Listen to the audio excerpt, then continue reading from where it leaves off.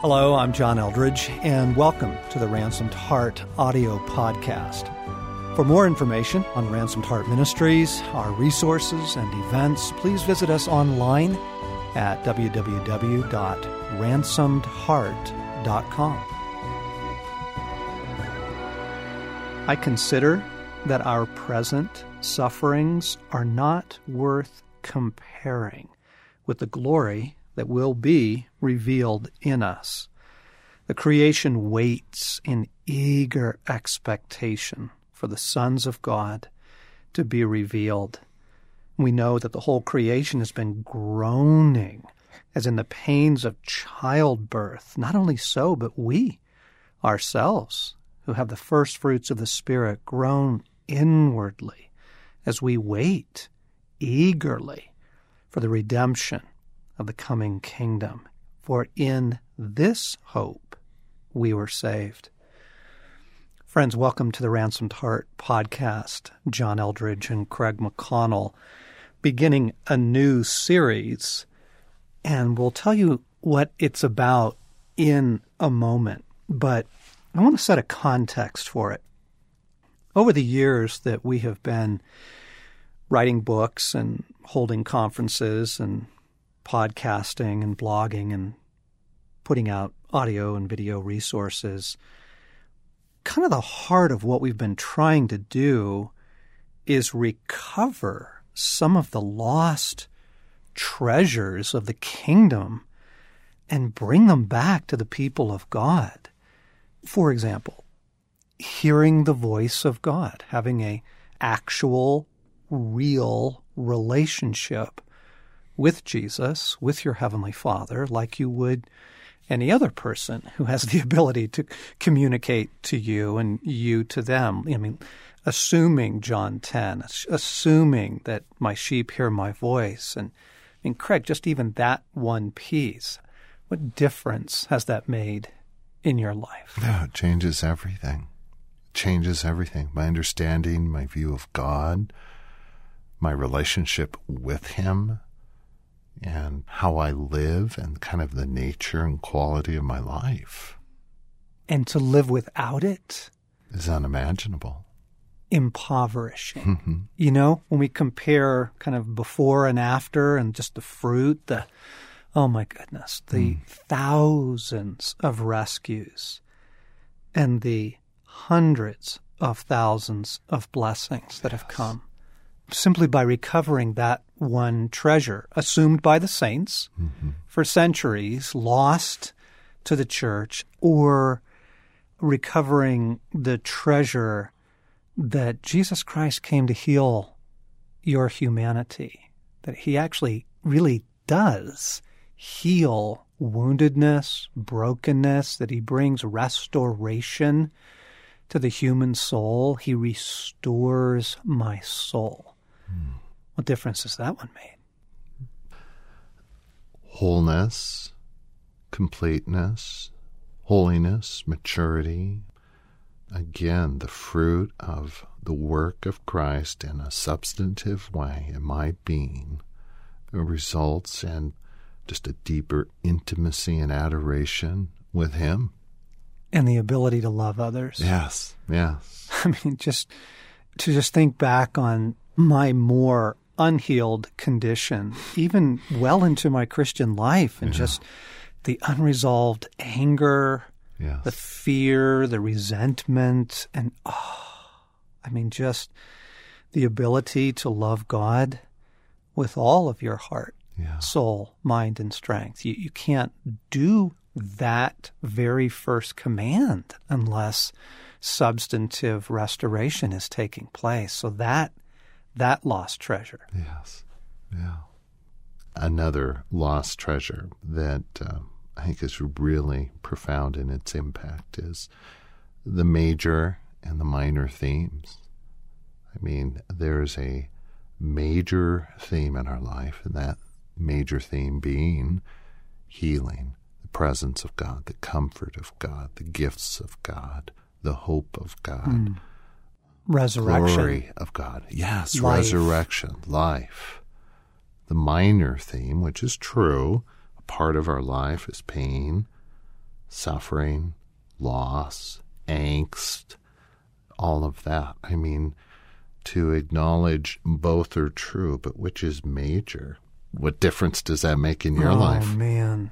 I'm just thinking of, you can listen to two different types of even worship music. One focuses, on the angst, suffering, longing, not a whole lot there with God. And the other, while acknowledging the suffering, is focusing on breakthrough. Yes. And intimacy with God and the availability of the kingdom and resurrection life. Yeah. And the fruit of that, massive for me, massive. Keeping things in their place, especially when we live in an age that makes the minor theme the major theme. Yeah. Yeah.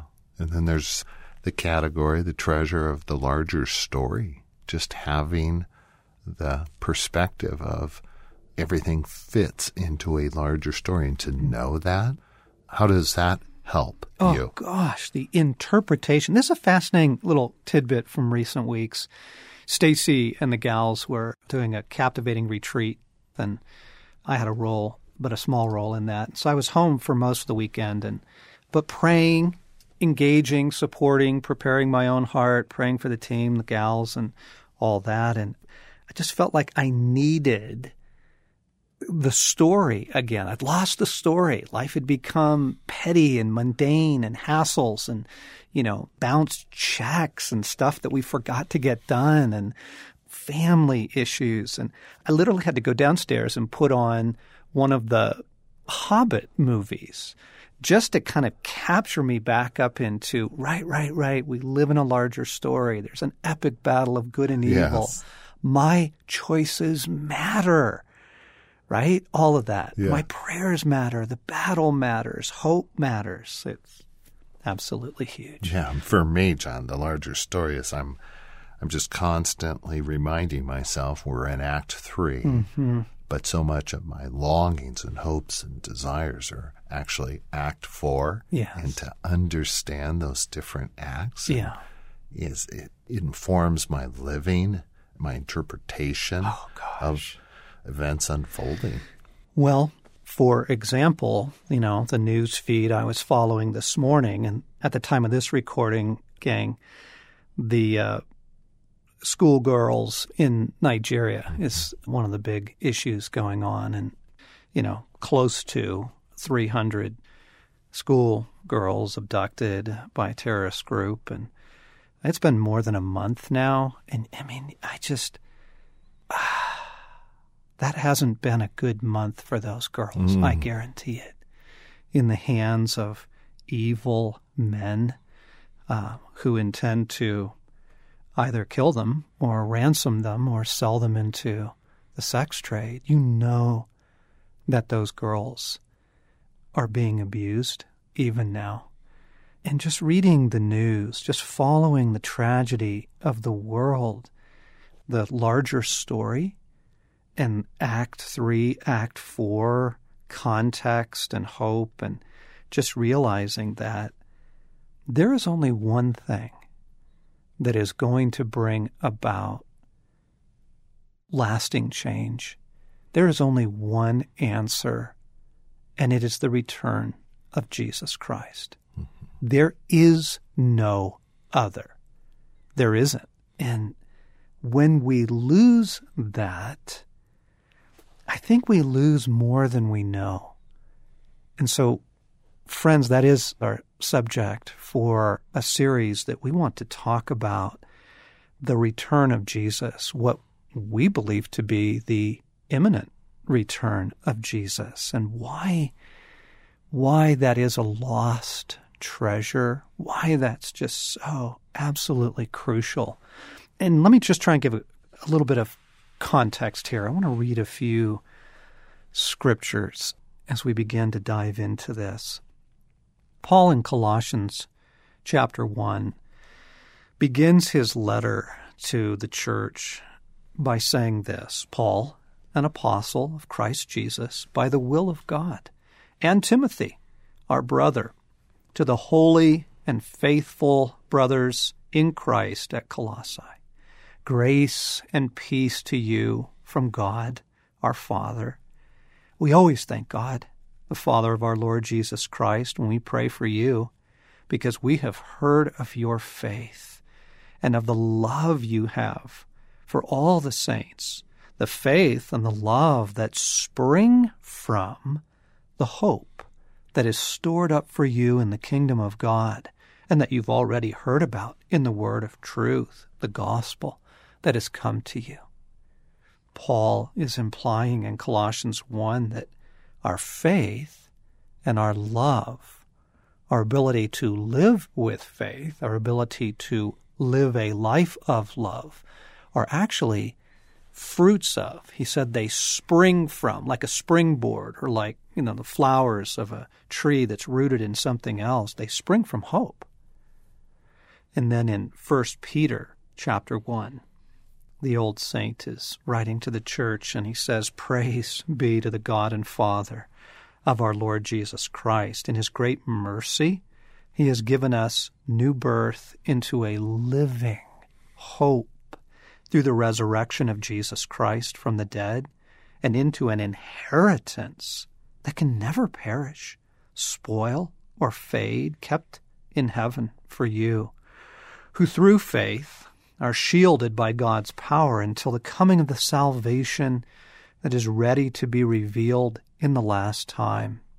In this you greatly rejoice, though now, for a little while, you may have had to suffer grief in all kinds of trials." And then a little bit later in chapter 1, he says, "Therefore, prepare your minds for action. Be self-controlled. Set your hope fully on the grace to be given you when Jesus Christ is revealed."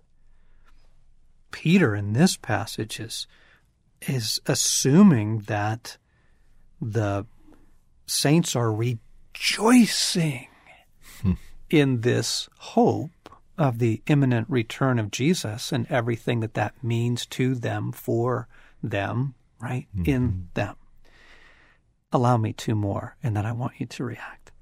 Romans 8, "I consider that our present sufferings are not worth comparing with the glory that will be revealed in us. The creation waits in eager expectation for the sons of God to be revealed. For the creation was subject to frustration, not by its own choice, but by the will of the one who subjected it, in hope that the creation itself will be liberated from its bondage to decay and brought into the glorious freedom of the children of God. We know that the whole creation has been groaning as in the pains of childbirth right up to the present moment, and not only so, but we ourselves who have the first fruits of the Spirit groan inwardly as we wait eagerly for our own redemption. In this hope we were saved. But hope that is seen is no hope at all. Who hopes for what he already has? But if we hope for what we do not yet have, we wait for it patiently." And then I like how Peterson translates that last verse in the Message. He says, "But the longer we wait, the larger we become, and the more joyful our expectancy."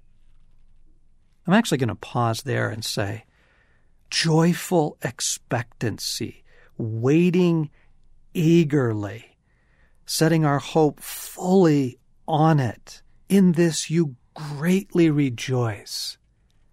Is that your experience of most of the believers you know on the imminent return of Jesus Christ? John, just recently you gave a talk on the joy of the coming kingdom, and I remember being there with a group of people, and my reaction at that time, and many others, was one of, and it was like, I felt at that time just fear, just kind of dread, like, no. Fear, dread. And I know that what I was feeling weren't the right responses, but there's something that was very disruptive about seeing clearly and facing the truth of the return of Christ, and then contrasting my reaction, my internal feelings with what I knew Scripture was saying, it ought to promote in me. So when you ask me reactions, I've experienced them all at different times. But I think for a lot of people, the return of Christ is that they feel very ambivalent about it. And isn't that fascinating? It is. Like it's bizarre, but prevalent. Yes. But prevalent. And Craig and I both came to Christ back in the 70s with the Jesus movement. And back in those days, it's Hal Lindsey, late great Planet Earth. Mm-hmm. It was a big time of prophecy and end time stuff. Keith Green and all that. You couldn't hardly listen to a conference speaker, the latest tract coming out. It was just all excitement Yes. and focus on the imminent return of Christ. And whatever you want to make of that age, what's remarkably different, the Scriptures are talking about, this is actually the reason that you believed in Christ. This is your salvation. This is the gospel. Yes. Right? This is what you are greatly rejoicing in. Right? This is what you are waiting eagerly and filled with joyful expectancy. And I just want to go, holy cow. I think we have a lost treasure here. I think that this is another example of something like hearing the voice of God, the ability to break the power of spiritual warfare, the healing of the human soul. This feels like another one of those massive lost treasures because, Craig, that is not how any, save two, maybe one or two, of the Christians I know live like this. Yeah. That when you bring up the return of Christ, you're usually met with a couple of reactions that aren't these. Not greatly rejoicing, not, kind of some pushback, some... Yeah, pushback, postpone. Let's push this back until the kids are grown. I see them graduate and have their own kids. Or, right. I'm not ready. My life is anchored pretty solidly in this world. And there's suffering, pain. Yeah, there's a lot of hardship. But, gosh, I know this. And there's fruits, and I think it's going to get better, and don't cut this off yet. Right. Right? Oh, you just said so much in that. Yes, I recall we were in a small group with some very dear saints just a couple years ago, and kind of spent the spring together in a small group, and somehow this came up, the return of Christ, and the young, expectant mother was just talk about pushback, talk about, I don't want to hear that right now, right? I have my young family to look forward to, and it's either that reaction or the pushback is, wacky, where's this going to go? Yes. And I just want to point out, whatever else, gang, you think of this, I just want to point out, you have this massive body of text in the Old and New Testament that this is actually the centerpiece of your salvation. This is core to your faith. This is the thing you stake everything on. And so, whoa, what is with the chasm here? What is with the pushback, the dichotomy? I think we have a lost treasure here that could do great good, that could do great, great good. Don, I think when you read the passages in God's Word and then you consider how the church has understood the return of Christ over the years, it's when we say imminent return of Christ, what we're referring to, I think Scripture's pointing to, is kind of almost a daily sense, a daily comfort, hope, anticipation that Jesus is coming. And oh, what joy that brings. It's not something that, yes, eventually will happen. It's personal. It's there. It's one of the qualities and fruits of abiding in Christ is that expectation, and he's coming back at any moment. Because I think most of us live with the acknowledgement that that's true, but it's not imminent. Any moment he could come, at any moment. In fact, Jesus ends Matthew 24 with some deep exhortation to be ready. And he says, because the Son of Man will come at an hour when you do not expect him. And then he goes on to tell this parable. He says, who then is the faithful and wise servant, whom the master has put in charge of the servants in his household to give them their food at the proper time? It will be good for that servant whose master finds him doing so when he returns. I tell you the truth, he will put him in charge of all of his possessions. Yeah. But suppose that servant is wicked and says to himself, my master is still a long ways away. And then he goes on to describe, he begins to eat and drink and get hammered and mistreat the fellow servants. But you notice what's at the heart of that? Oh, that's still so far away. Mm-hmm. And I just want to go, yikes, yikes. I think that's crept in. Yes. I see it in me. I see it in my dear ones. Like just this posture in the church of, oh, that? Yes. Oh, that's still so far away. Yes. Well, John, you kind of freaked us out a couple of weeks ago at one of our Ransom Heart just staff meetings. You expressed your belief that he was coming soon.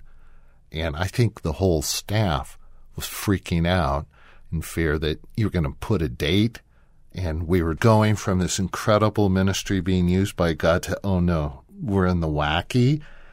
And my point there is that we're really frightened by having an imminent sense of him coming. For someone to stand up and say, Jesus is coming soon, there's this part of you that just instantly goes, no, don't go there. Don't say that. We really do push against it. I think for unholy reasons, actually. I know the pushback, but you know what? To be honest, Craig, I don't think that's why the staff was upset.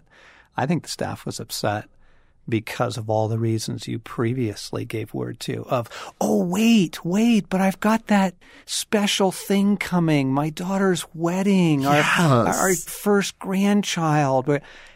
To be honest, I think really unholy reasons was frankly the pushback. Now, yes, we fear the wacky and that sort of thing, but I think what God is trying to reveal gently, lovingly to his people is that, gang, this is central to Christianity. This is core to the New Testament. You're going to have to dismiss an awful lot of Scripture to take the posture of the servant that says, oh, not that.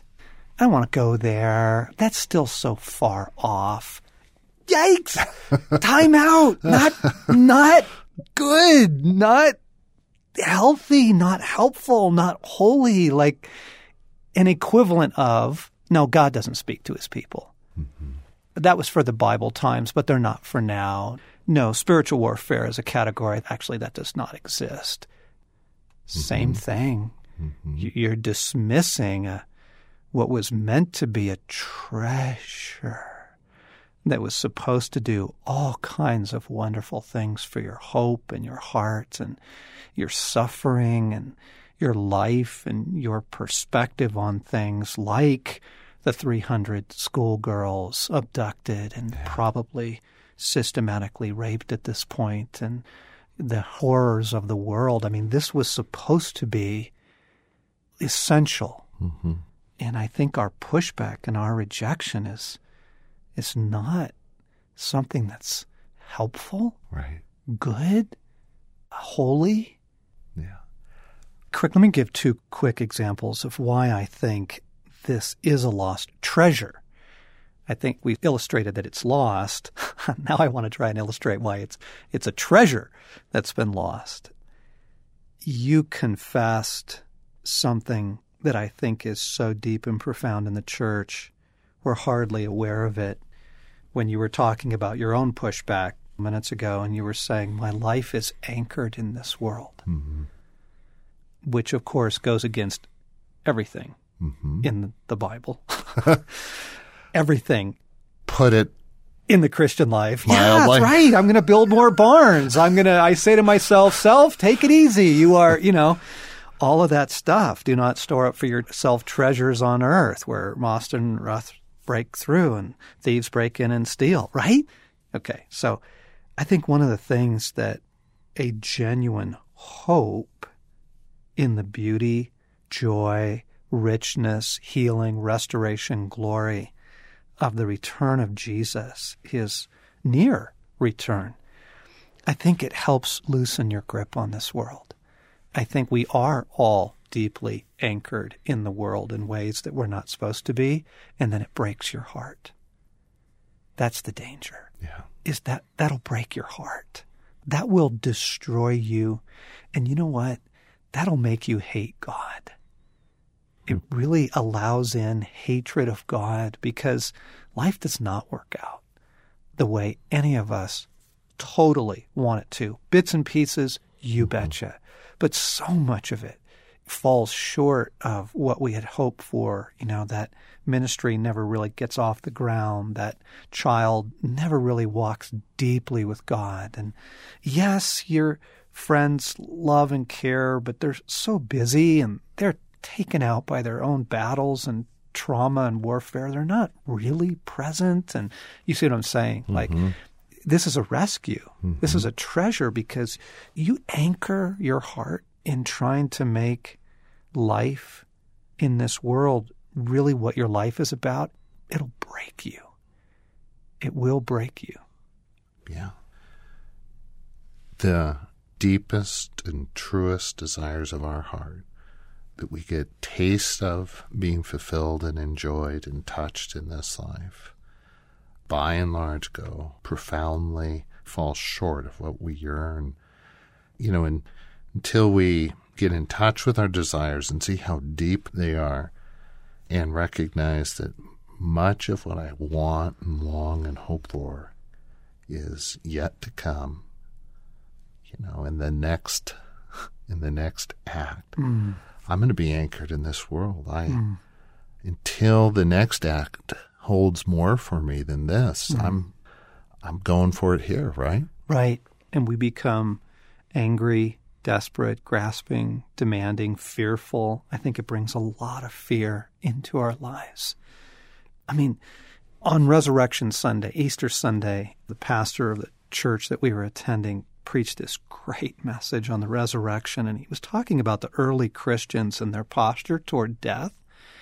And Rome was acting like any belligerent totalitarian government, and it was using fear of death to keep all of its citizens in line. So it stationed soldiers in every town. There were garrisons in every province, right? That we will keep you in line through fear. And then this group of Christians comes along and Roman government says, we're going to kill you if you don't bow to Caesar. We're going to kill you if you don't renounce your faith. And they had never encountered this. The Christians went, so? I love that. So? Big deal. That means nothing. One, you can't kill us because we don't die. We live forever. Secondly, so what? Like, whoa, just the power of that. So I think it's a treasure because it rescues our heart from so much. Unnecessary fear, unnecessary worry, unnecessary pain. Frankly, to be honest, unnecessary angst. Yes. Also, I think it's a treasure because it enables us to live more for the kingdom. Like if you really actually thought, come on, gang, let's just be honest. If you really actually thought that Jesus was going to come back in your lifetime, sometime in the next, 40, 50 years, if you thought it was going to happen in your lifetime, you'd live differently. I guarantee it. You would. And a quick example of that. So first an embarrassing confession and then a great story. The embarrassing confession is, I hate talking to people on airplanes. I just do. I am a cocoon. When I get on an airplane, I love that time. A couple hours to read, journal, listen to music. And so as soon as I get in my seat, bam, my headphones are on, my book is out, and I send a very loud message to those who are sitting by me. Back off. I'm not available, right? This shop is closed. Okay? I'm sorry for that. I'm embarrassed by that. I don't think God's in that posture because I have friends who lead people to Christ on airplanes. Really, actually, like I have friends who have phenomenal conversations with people on airplanes. Rich, deep, turn them on to great books, share their hope, love. Maybe it's not full-blown evangelism, but phenomenal engagement with human beings, you know? So that's my confession. The beautiful story is on a recent flight to the East Coast, God got me into one of those conversations. Like the woman literally interrupted me as I was putting my headphones back on after I'd gone to the bathroom and I'd come back. And she stopped and asked me a question about why I was journaling. I had my journal out, and it led to a phenomenal conversation about Jesus Christ. But here's the deal is I wouldn't have had that conversation had I not the sense of, I actually think the hour is late and I think my conversations matter. So I'm going to stop being so selfish with my time. And I'm going to take that phone call. I'm going to stop with that checker in the grocery store and share a few more words. I'm going to be available on airplanes and not just blow people off. Like, I think the fruit of this is really good. I think the fruit of it shows what a treasure actually has been lost. This isn't an occasion for fear. Right. This is an occasion for dread. This is like the core of Christianity. Yes. And so if it is the core, then I want to ask, what happened? What happened? John, I just can't help but wonder, those listening in, what is this stirring in you? What's your reaction to what we've been talking about? And what does the thought of the imminent return of Christ, where does that take you? I think that is a really crucial question because it raises all kinds of things in us that we didn't even know were there. And for some, it might be utter relief, hope, joy. I think for a whole lot of people, they're somewhat unnerved, unsettled. I don't like the subject. Really? We're going to go there? And I think that it's disruptive. And then, Craig, let me go back to a moment that took place. So, in that director's meeting here at Ransomed Heart weeks ago, I shared my conviction that all of the evidence of the world points to we are in the last days. Whether it's the unbelievable increase in natural disasters, and Jesus describes all that, or it's the unbelievable suffering of humanity with 27 million slaves and 1 million children taken into the sex trade every year. And, I made my case that I think we are near the imminent return of Christ. And your reaction was surprising to me. Say a bit more about that, the dread,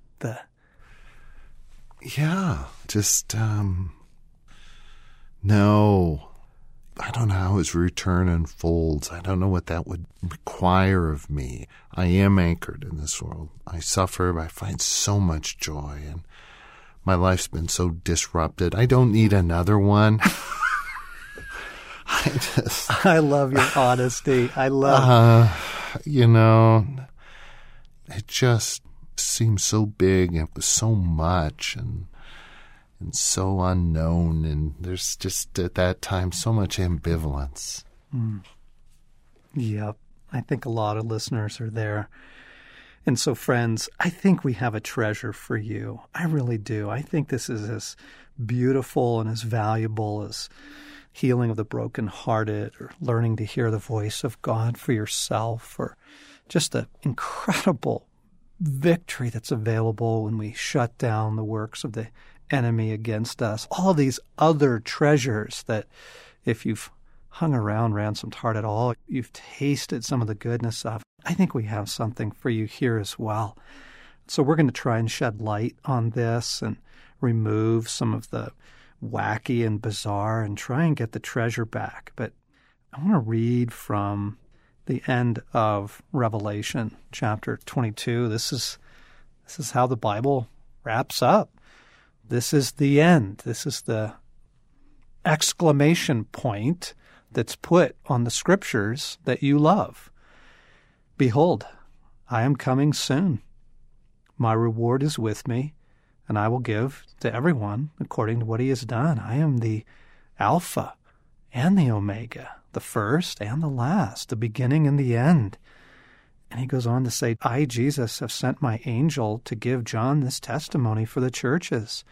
I am the root and the offspring of David, the bright and morning star. And then the response to this, the church then responds, and it says, the Spirit and the bride say, come. And let him who hears say, come. Whoever is thirsty, let him come. And whoever wishes, let him take the free gift of the water of life. And then down in verse 20, he who testifies to these things says, yes, I am coming soon. And again the church responds, amen. Come, Lord Jesus. And then what feels like a shift, but I don't think it is, the very last verse is, the grace of the Lord Jesus be with God's people. Amen. I think there is a grace that is given with this promise, this hope, but more than that, with this Maranatha, with this, yes, Jesus, come. And what intrigues me is the absolute silence and absence of most of the church on that Maranatha. Like, what happened to that? Where did that go? Why did this get stolen from us? Pascal says, our imagination so powerfully magnifies time by continual reflection upon it, and so diminishes eternity for want of reflection, that we make a nothing of eternity and an eternity of nothing. You've been listening to the Ransomed Heart podcast with John Eldredge, Craig McConnell, opening a series on the return of Christ.